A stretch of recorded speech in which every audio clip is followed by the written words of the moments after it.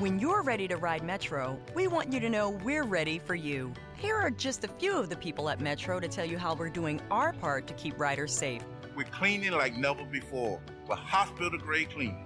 You'll find hand sanitizer stations all over the Metro. No mask, no Metro. Need one? We have a few extras. At Metro, we're doing our part to keep the D.C. area moving. Find out more at WMATA.com/doingourpart. Hi, I'm Jeff Hoffman, the Big Game Hunter. I'm the head coach for JobSearchCoachingHQ.com, and welcome to No BS Job Search Advice. We're kicking off a new week. It's already the holiday season, and I want to talk with you about a mistake, the first basic mistake job hunters make with their LinkedIn profile. In all honesty, it's not just job hunters that do it, but everyone winds up doing it. So I hope you find it helpful, and please give the show 5 stars on iTunes or Stitcher. It helps other people discover the show. And let's get going. And I want to talk with you today about one of the mistakes I keep seeing time and again on LinkedIn that way too many people are making with their profiles. And it's what I call the skimpy profile. Yes, the skimpy profile, the skimpy LinkedIn profile. Maybe you've written 2 lines under each employer and you have this enormous summary. Maybe you've done it the other way around. Well, the other way around isn't a good example, but let's say you have this profile that I see all the time. 2 lines under each employer, 2 lines under the summary. How do you think people are going to find you? Seriously, how do you think people will find you except if they already know you? Part of what you use LinkedIn for is to attract opportunities to you. People knock on your metaphorical door. They reach out to you and say, hey, I've got an opportunity. Let's talk.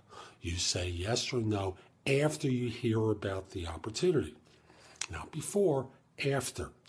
Then, again, if you think about it, if you've got 2 lines there, there's no keywords, there's no SEO, there's nothing there that's interesting to a potential employer or recruiter who's reaching out to you. And if you stuff the summary area with all your keywords and write this enormous summary, and then don't have anything to back it up under your jobs, employers have no idea when you did this thing. Now, you got to understand, employers are all trained by the resume experience, and they will believe that job hunters are trying to con them in order to get an interview. So when they see lots of summary stuff at the beginning of a resume and relatively little at the end, like the functional resume that tells you everything about this person's life and where they work, but separated from one another. And then from there, you discover that this person did some of the good stuff, but they did it 15 years ago. No value. So, you have to look at your profile as though it's an extended resume. I don't mean it's a longer resume. It's an extension of your resume. So you have to have a good quality summary that does outline what you've done and how you went about doing it and a few of the metrics.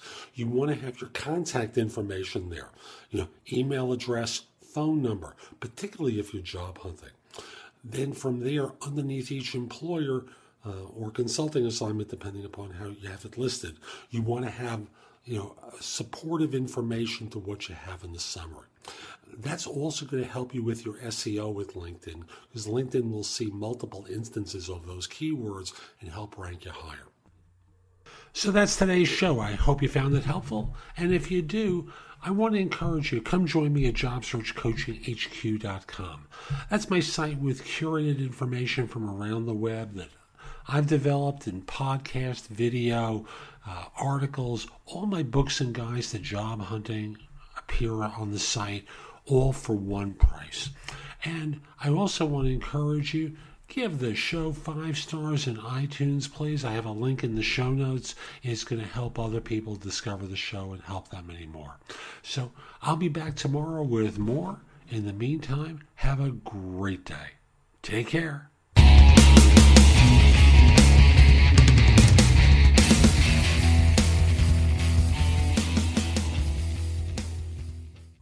This episode is sponsored by Schwans.com. What are you having for dinner tonight? Good question.